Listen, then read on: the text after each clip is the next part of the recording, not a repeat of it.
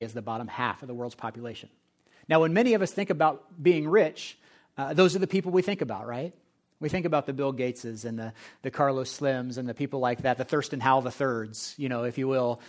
People like that who we know and we demonstrate as rich. But the truth is, we think about this almost immeasurable wealth, but we all have a different definition of rich, don't we? In fact, why don't you do this? Turn to the person next to you and tell them what your definition of rich is. What does it mean to be rich? Go ahead. You can say it out loud. Just go ahead.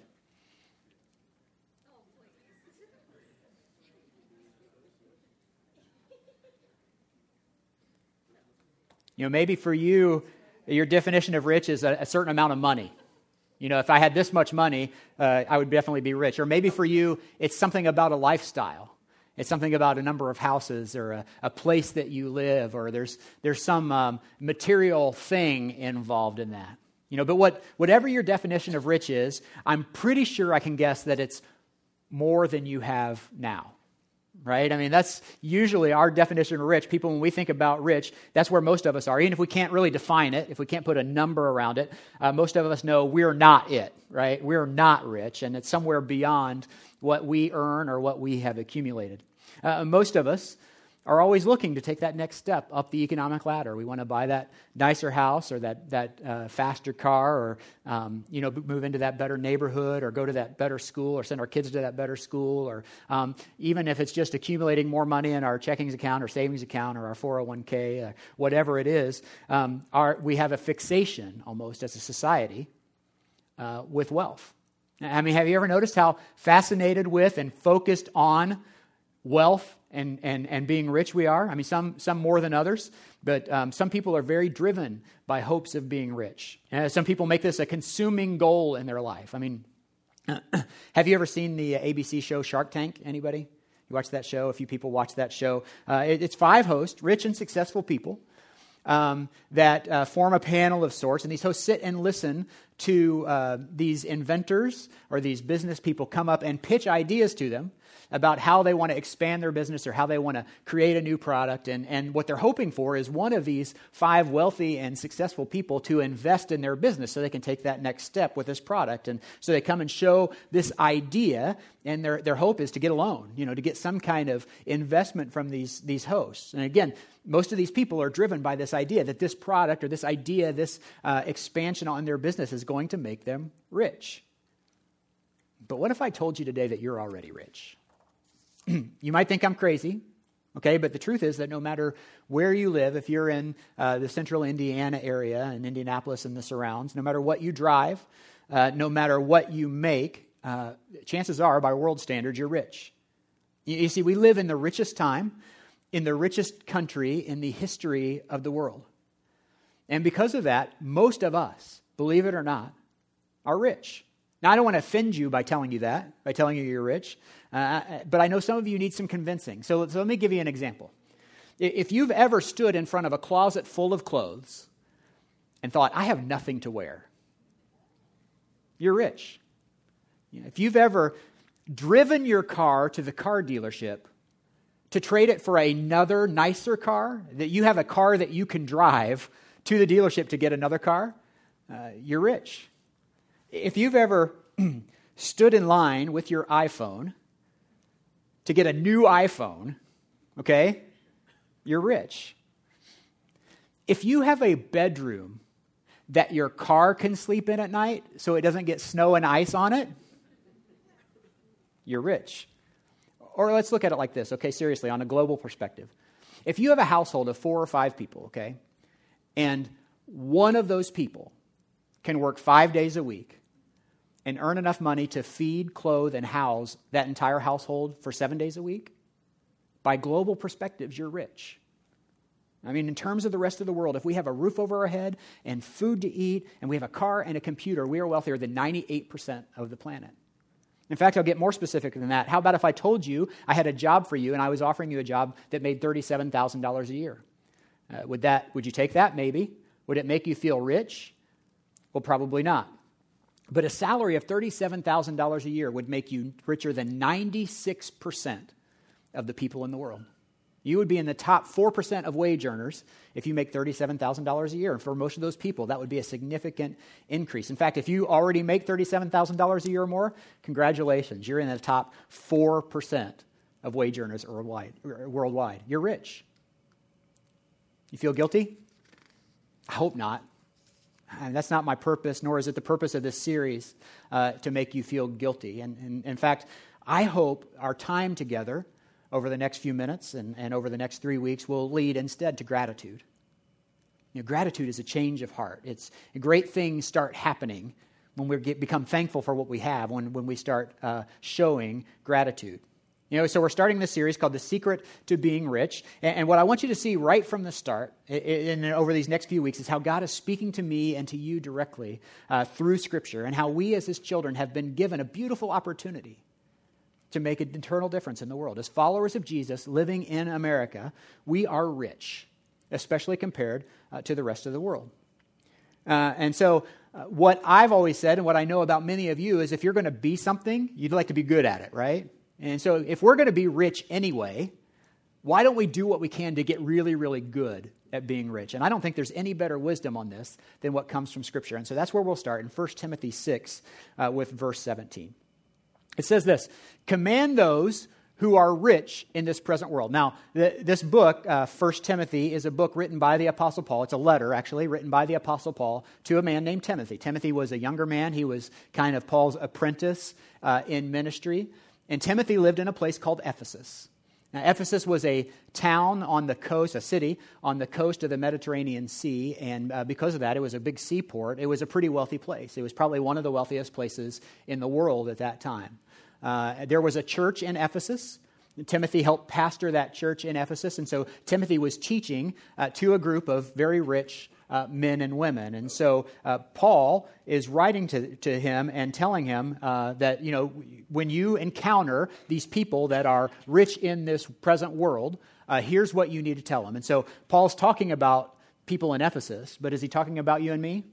Yeah. I think you can make that leap that if we're in the top 4% of wage earners worldwide, we are rich in this present world. And so if you have food on your table and a roof over your head, even if you go out to eat every once in a while, even if it's just Subway, still, you are rich in this present world. And so, God has greater purposes in your life than just your finances. We belong, if we're Christians in America, we're not just rich in money, that we're rich in Christ. We have Christ in our lives, and that makes us richer than a lot of the world too. And that means that God has greater purposes for us and in this church. What is it? What is that purpose? Well, we're here to bring glory to God. God wants that from us. He wants us to point people to Jesus and help others find their way back to God. That's our mission as a church. And if you're part of this church, I hope that you'll take that on as your personal mission. It doesn't matter if you're a college student or a high school student or an adult or a middle school student. We exist to help people find their way back to God. And so we are rich in finances. We are rich in Jesus. So certainly we are rich in this present world. So what does he tell Timothy to command people? Command those who are rich in this present world not to be arrogant, nor to put their hope in wealth, which is so uncertain. All right, so what Paul's saying here is this. He says, there are two things that tend to happen to people who get rich. People who are rich in this world tend to have a drift towards one of two things. He says they have a drift towards being arrogant, or we all know probably wealthy people who are arrogant, right? Thurston Howell III, we think about that. That's who I think about. Nor to put their hope in wealth. Now, these two are very related, all right?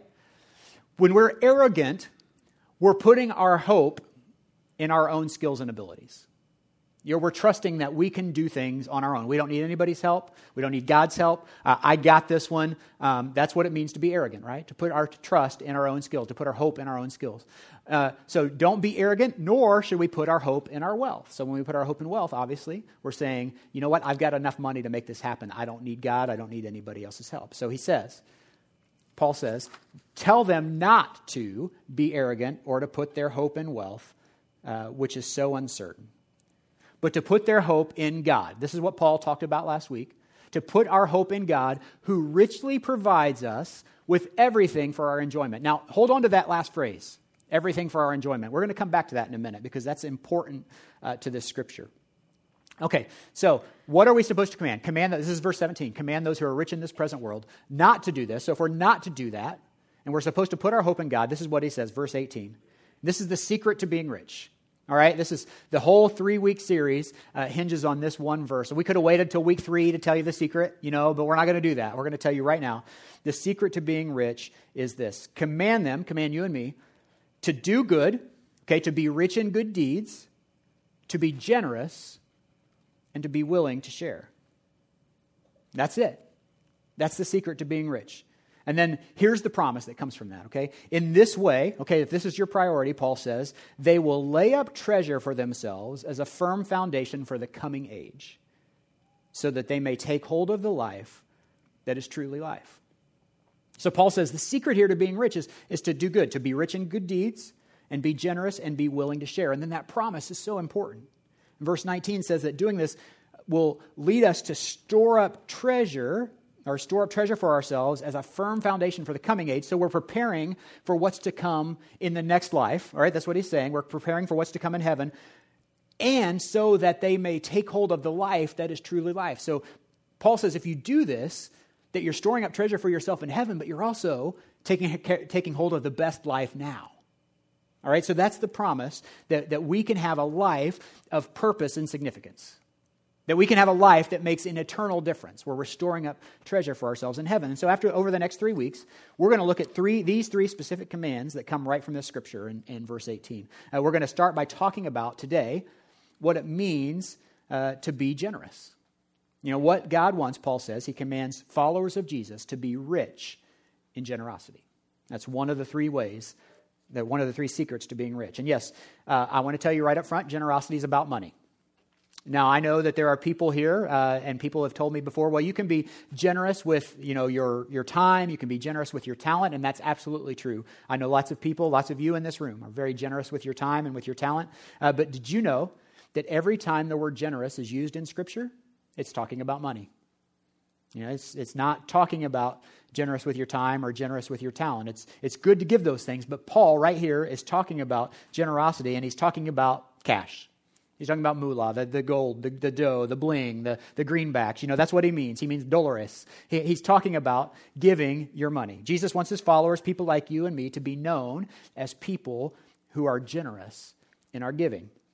And last week we talked about one of the reasons for this is that the power and influence that money can have on our lives and over our hearts, and how money is God's chief competition for your heart and for my heart.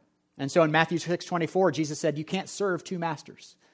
You can't serve both God and money. And as a way of protecting us from the pitfalls of greed, Jesus tells us to give. In Matthew 6:33, he says, seek first his kingdom, God's kingdom, and his glory.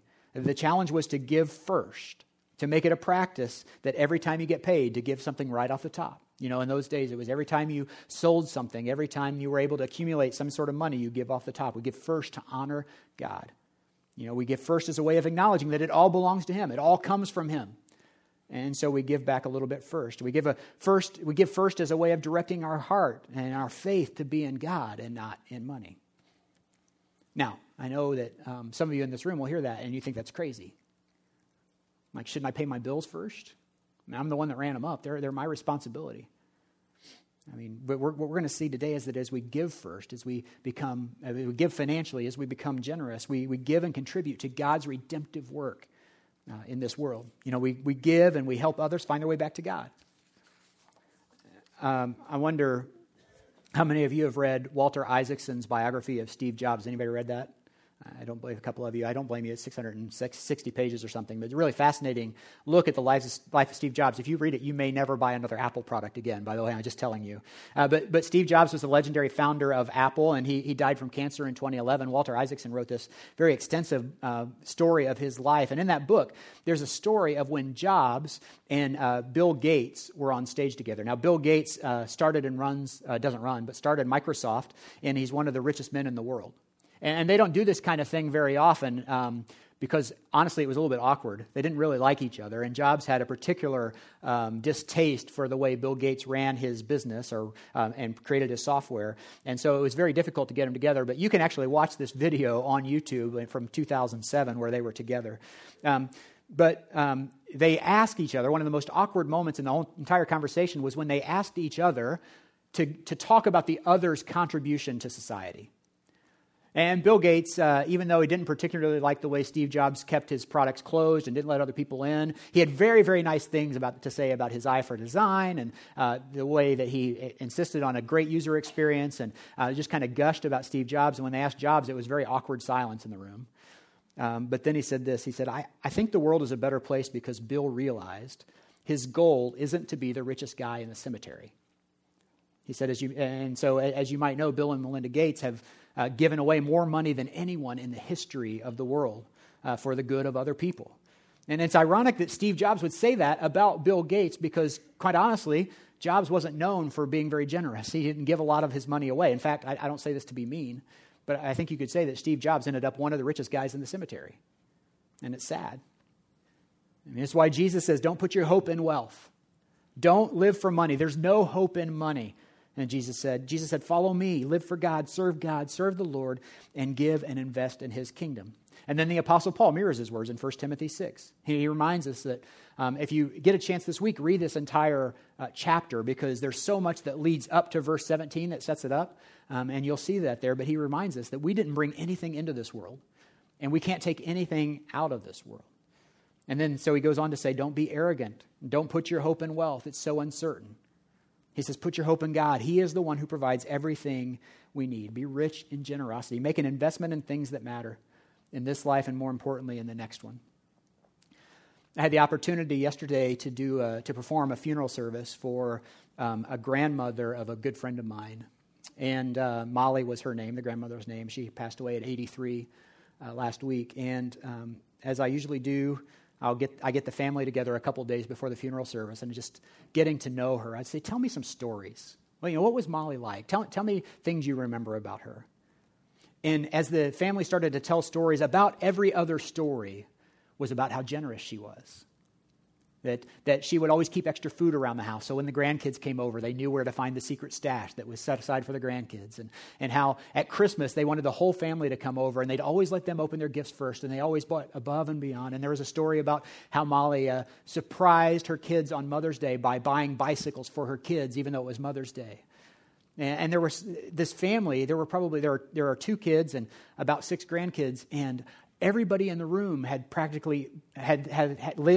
lived in a house that Molly and her husband had owned. She'd either given them away or sold them at a deep discount or provided a loan for them to buy them. And so every story I heard was about how generous she was. And what it helped me to realize was that whenever I go to a funeral, nobody ever talks about what nice stuff people had. The one thing I'm going to remember about Dave was he had that really nice car. Do you remember that? Or, the thing I'll remember about her is she always kept her house so perfectly, and she had all those really nice figurines scattered around her house. And that's the thing that I just remember so lovingly about that. The people don't say that, right? They talk about how generous they are and how they invest in other people, and it just hits me time and time and time again. And even though we don't like to be reminded of it, like our days here are numbered. And generosity through your life and in your life now can result in seeing people in heaven that we wouldn't see otherwise. And think about it. What if your generosity could play a part in that? God has blessed me, and he's blessed you with financial resources. And his command for me to be rich and to give to his work reminds me of 2 things. And there's 2 things about money that I think we can be reminded of through this. And these are in your worship program. If you want to take notes or follow along, you can do that. Number 1 is this. Money is a tool. Money is a tool. What do you do with a tool? You use it to build things and you use it to fix things, right? You don't usually buy tools just to keep them sitting around in your garage and see how many tools you can end up with. I'm going to see how many wrenches I can accumulate. That's not what you do. Most people do. A few people do. I know a few people who do that. Most people don't accumulate tools to accumulate them. They accumulate them to use them. Money, in the same way, it's a tool that God provides. With what he's provided you, there's an expectation that you're going to put that to good use. That you're going to take your money and you're going to build some things. You're going to fix some things. And now part of that money is providing for your needs. There's no doubt about it. Part of it is providing for your enjoyment. Remember, in 1 Timothy 6, Paul says that God provides everything for our enjoyment. So there's no question about that. But it also means that you offer it, you use it to generously support God's work in this world. And when you know that you can use it and you're willing to give it, it can be incredibly effective. I mean, money can be used to build eternal things. It's a really, really good tool. Over the past week, many of you have probably received your giving statements from Genesis Church. If you gave to Genesis in 2013, hopefully you received a giving statement. And I just want to thank you so much for your generosity to Genesis in 2013. Because of your investment and your giving, people are finding their way back to God. You know, people are getting baptized. We baptized 45 people last year across both of our campuses. New campuses are being launched. Churches are being planted. And ministries are receiving support in places like Indianapolis and Cincinnati and Haiti and Ukraine and Central Asia. And they're all receiving financial support and our prayers. Your generosity is advancing the mission of this church. And because of it, we'll have the privilege of seeing great things this side of heaven. But some of those investments we won't even see until we reach glory. I mean, trust me, those will be even greater. Money is a tool. Number two is this: money is a test. So it's a tool. Money is also a test. Whatever money we have, however much or however little you have, it's a test. It's a test of what we think or believe about God. Now, it's not so much a pass or fail test like you might see in school, but more like a litmus test you might take in chemistry. You know, it's a gauge. It helps us, you know, the way we use or handle or invest our money is an indicator of where our heart is. And so ask yourself, is my heart set on God and His kingdom? Or is it set on you and your kingdom? You know, Jesus said, wherever your treasure is, there your heart will be also. Money is a test of the heart. And so here's God's plan and God's desire for you and me. He wants our hearts to be focused on Him. He wants you and me to live for Him. And He wants people who are rich in generosity. And here's why we have to be generous. Because God is the most generous giver. You know, God gave. He gives. He not only gives us everything that we need, but He gave His only Son. And He wants us to be people who are rich in generosity. He said that to be generous is His will for you and for me, that we would be generous. And Jesus said, seek His kingdom first. So I was talking to a friend this week, and she was in this building actually volunteering. And she asked what we were talking about this weekend. I said, well, we're talking about giving. And she goes, oh, I have a great giving story. She said, when I met my husband before we were married, he was giving 20% of his income to the church. And he was making six figures, and he was giving 20% of his income to the church. And when I found this out, I was flabbergasted. I looked and I said, how are we ever going to live if you give 20% of your income away? It just wasn't in her DNA. You know, it was in his DNA. That was just what he did. He believed that, you know, being generous meant you give away 20%. To her, the idea was absurd. Like, who would ever give that much money away? The truth is that we all have different ideas about what it means to be generous. And so when Paul says be rich in generosity, we need to talk about what this might look like for you. You know, with the time we have left, that's what we're going to do. There's something from these words from Paul for all of us, I believe. And wherever we are on the generosity scale, we need to ask ourselves, what does it mean to be generous? And if you were here a year ago, we did a series called The Ladder. And we talked about how even in being generous, there's always a step to take. You know, for wherever we are on that ladder, there's another step that we can take, another rung up the ladder. And so, what's my step? That's what we want to ask over the next few minutes. What's my step? Or to be more specific, how do I get started, or how do I grow in this area of generosity? And so I want to talk about three ways, no matter where you are on the ladder, that you can grow in your generosity. Number one is this: you can become an initial giver. Okay, if an initial giver is someone, a Christian, who turns the corner and makes a decision to start giving. It's someone who is not given anything or not given anything on a regular basis, and you decide to start giving something. And so if you don't give anything to your church now, or you don't give on a regular basis, would you consider becoming an initial giver? Someone who gives first, gives consistently, and gives in a measurable way. See, here's the really cool part. You know, last week, if you were here, Paul said that God wants your heart, right? He doesn't want your money, He wants your heart. And the fact that we can give first and give consistently is an indication of what's going on in your heart. You know, when you start giving, especially when it's financially challenging to do so, it means that you're ready for God to do more in you. Now, I know there are people here right now, and you're listening to this, and you can't even believe what you're thinking. And I know this because I've been where you are. And you're thinking, that's crazy. Could I really give to God? Could I really give to the church? I've been so hurt by the church before. I don't know where the money goes. I don't know that it's a good investment. I can barely pay my bills as it is anyway. You think about giving, though, and you're think about how much you're growing and how much you're trusting.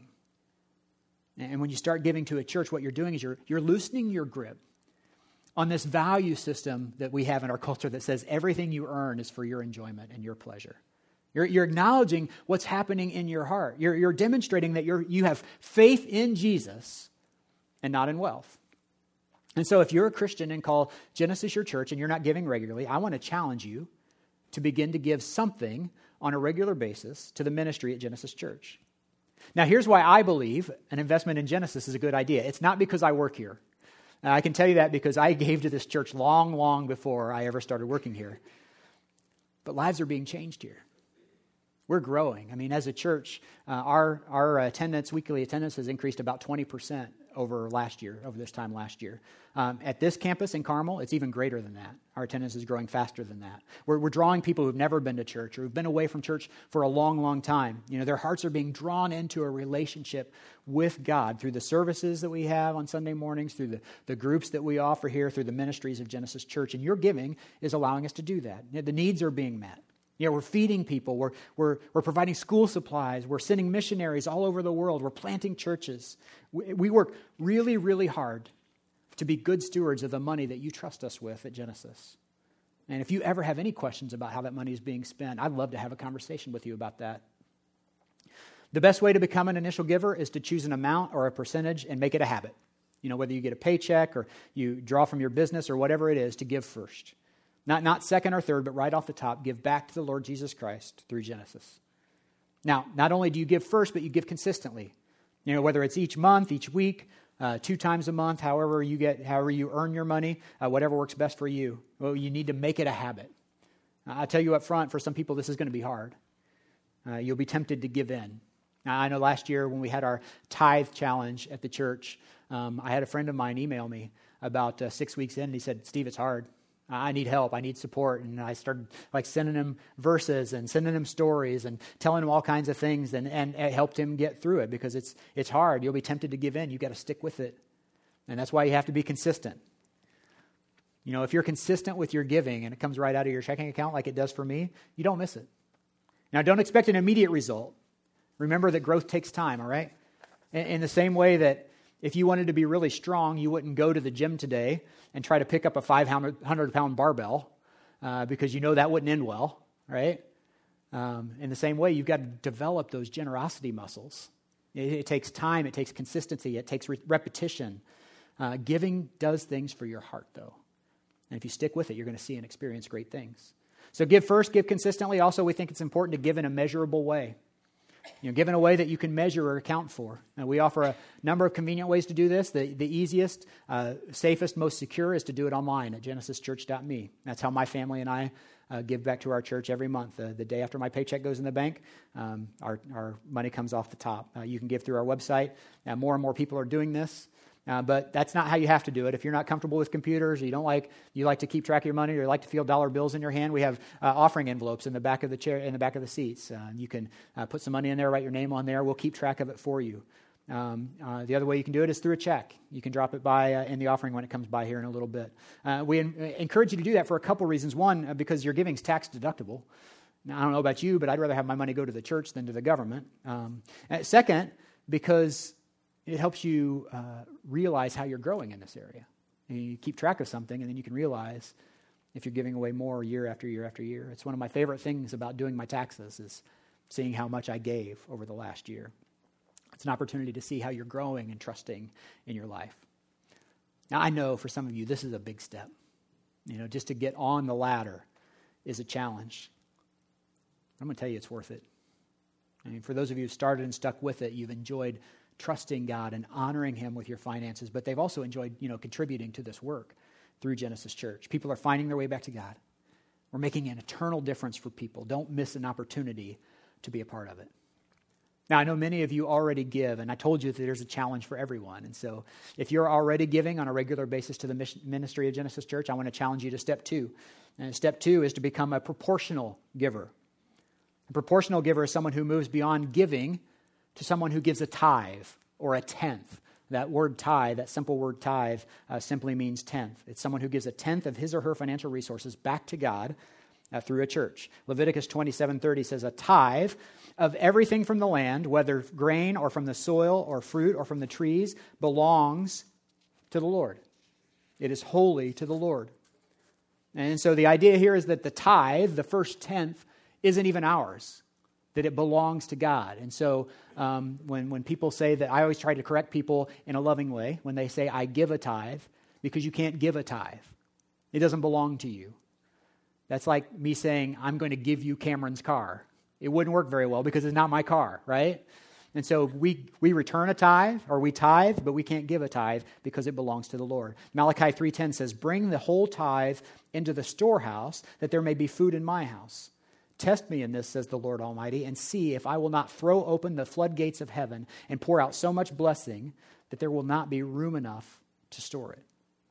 And so in the Old Testament, the tithe, or 10%, was viewed as a bare minimum for giving to eternal things. But then Jesus came on the scene. And what did he do? Well, he never spoke against the tithe. We'll talk to that in a minute. But he pointed to the tithe as a short-term goal for our giving and the starting point for even greater generosity. And so if someone's ready to give and they say, well, how much should I give? I would say that a good goal for you in the short term would be 10%. Now, I have a friend that says generosity starts at 10%. Again, with this idea that the first tenth belongs to God anyway, so generosity begins on top of that. And so I think that 10% should be your short-term goal for a starting place. Now, if you're biblically savvy, you might say, well, the tithe is really from Old Testament law, and we're not under the law anymore. And I say, praise God for that.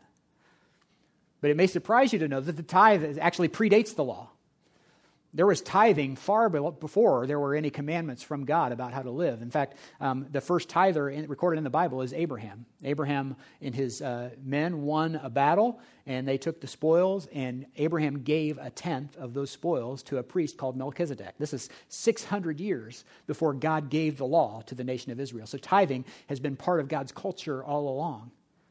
And then Jesus comes along, and he was very careful not to reject the idea of a tithe, but to add to it. He said, you should have done that. You should have tithed, but you should have done all these other things as well. And then when we get a look at the first church in the New Testament, they weren't just giving 10%. They were selling everything, houses and land and food, so that everybody would have what they needed. That was the New Testament model of generosity. No one would go without. I know some of you, I can see it in your head. You're doing the calculations, and you're thinking the thought of giving 10% makes you really, really uncomfortable. And sometimes life means doing uncomfortable things. I mean, just like if you had a toothache, you would get that tooth pulled before it caused more trouble, right, to spare you pain in the future. Now, Paul said, don't be arrogant. Don't put your hope in wealth, which is so uncertain, but put your hope in the Lord. And one of the ways we demonstrate our hope is through our giving. So a proportional giver, one who tithes, says, Lord, I trust you. I want to be a part of your work. I'm inviting you to do even greater things in my life, and I know that I'm confident that you will provide for me.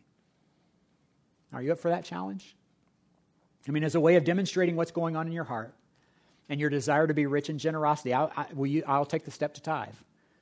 I told you last year, if you were here for our series called The Ladder, that my wife and I have been tithing, at least tithing, for the last 10 years now, but that didn't come easy. It took us 4 or 5 years to get there from the time we first gave something to the church. But I have to tell you, I have zero regrets about the money I've given away. It's made all the difference in my life, in our marriage, and in my relationship with the Lord. I know that we are laying up a firm foundation for the life that truly matters. I'm making an eternal difference, and so many of you are too. So what if you're already there? You've become an initial giver. You're tithing now. What's the next step? Well, we've got a step for you too, and it's this. Step 3 is to become a generous giver.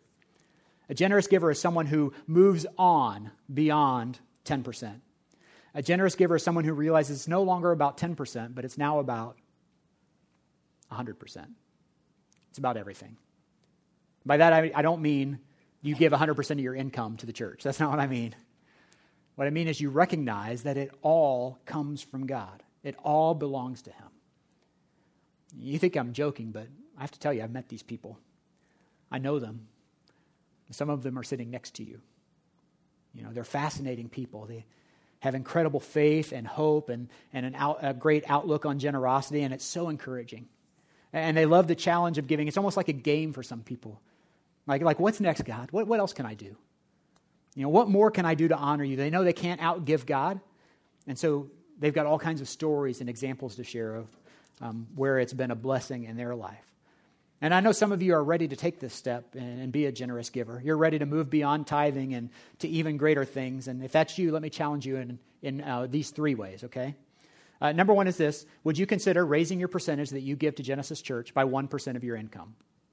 I committed to you last year that my wife and I are willing to raise our giving every year by 1% of our income.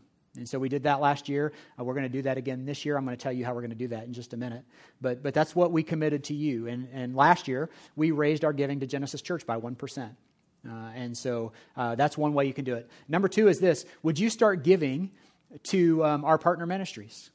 So you say, I'm already giving a tithe to Genesis Church. I want to give more. Maybe you start giving to people like Nehemiah Vision Ministries in Haiti, or Shepherd Community Center in Indianapolis, or Movement Church, or one of the other places that we support. Maybe you don't like any of those, but you have your own personal ministries that you support, people like Young Life or Cru or people like that. And so that's a great way to move beyond a tenth, is to get into ministries that you're passionate about. Or the third way is this, and this is what my family and I have decided to do. We talked about it this week. I hate giving series or giving messages almost as much as you do, because they always challenge me. Steve, what are you going to do next? And so here's what we've decided to do. Starting this month, I'm taking 1%, an additional 1% of my paycheck, and we are putting it in a jar for our entire family to give away. And so we're looking for needs around us. And we don't have a specific need for that, but we're going to take a tenth of my paycheck, and we're going to put it in a jar, and when a need comes up in our community, in our school, we hear about somebody who needs shoes, or a neighbor that's refrigerator went out, or somebody needs a furnace.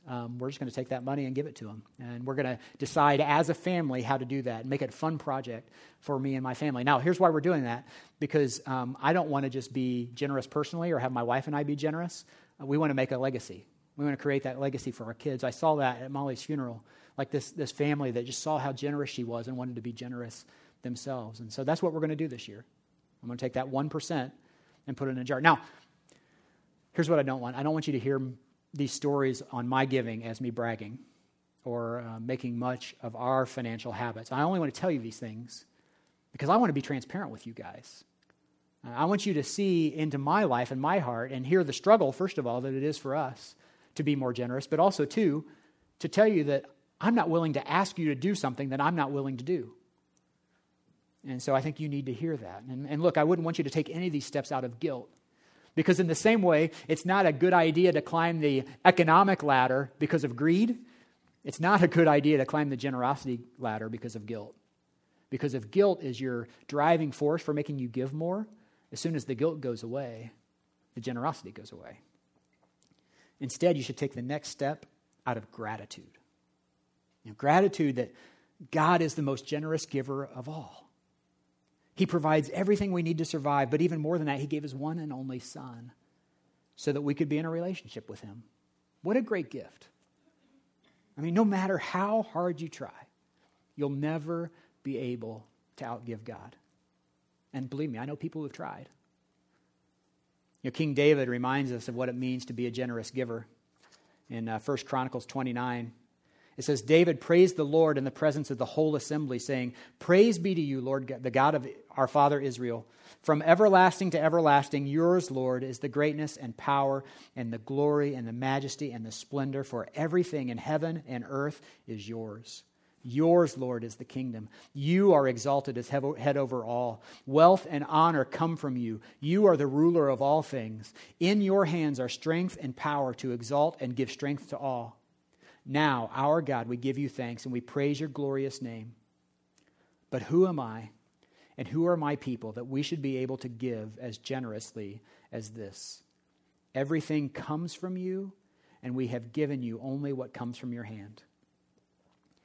David was a generous giver. He realized that it all belonged to God. Because of that, he lived his life, a life of generosity.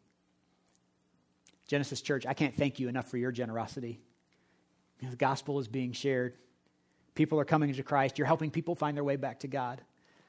You're making an eternal difference in this world, and in doing that, you are storing up treasure for yourself as a firm foundation for the age to come. But there's more to do. Our work here is not done yet. It's not going to be completed until Jesus returns. So here's my challenge for you this week. What's your next step? Are you ready to become an initial giver and start giving something on a regular basis? Are you ready to become a proportional giver and start giving a tithe if you're not already there? Or are you willing to become a generous giver and up that percentage that you're giving? Jesus is going to return, and Paul reminds us of our work in the meantime.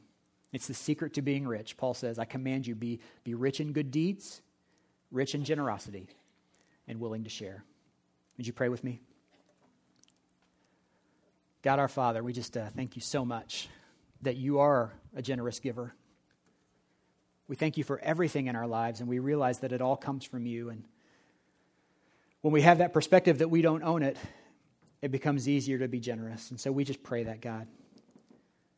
We know that money has a hold on us sometimes, and money is important, and it's a great tool. But God, we just repent of the times when we've held on to that as the answer to our problems. God, we want to give it up to you. We want to set our hearts on you and your kingdom first, God. We realize that while we may think we need money and need possessions to survive, what we really need is you and your love. And so we just, we pray that. We ask for more of you in our lives. In Jesus' name, amen.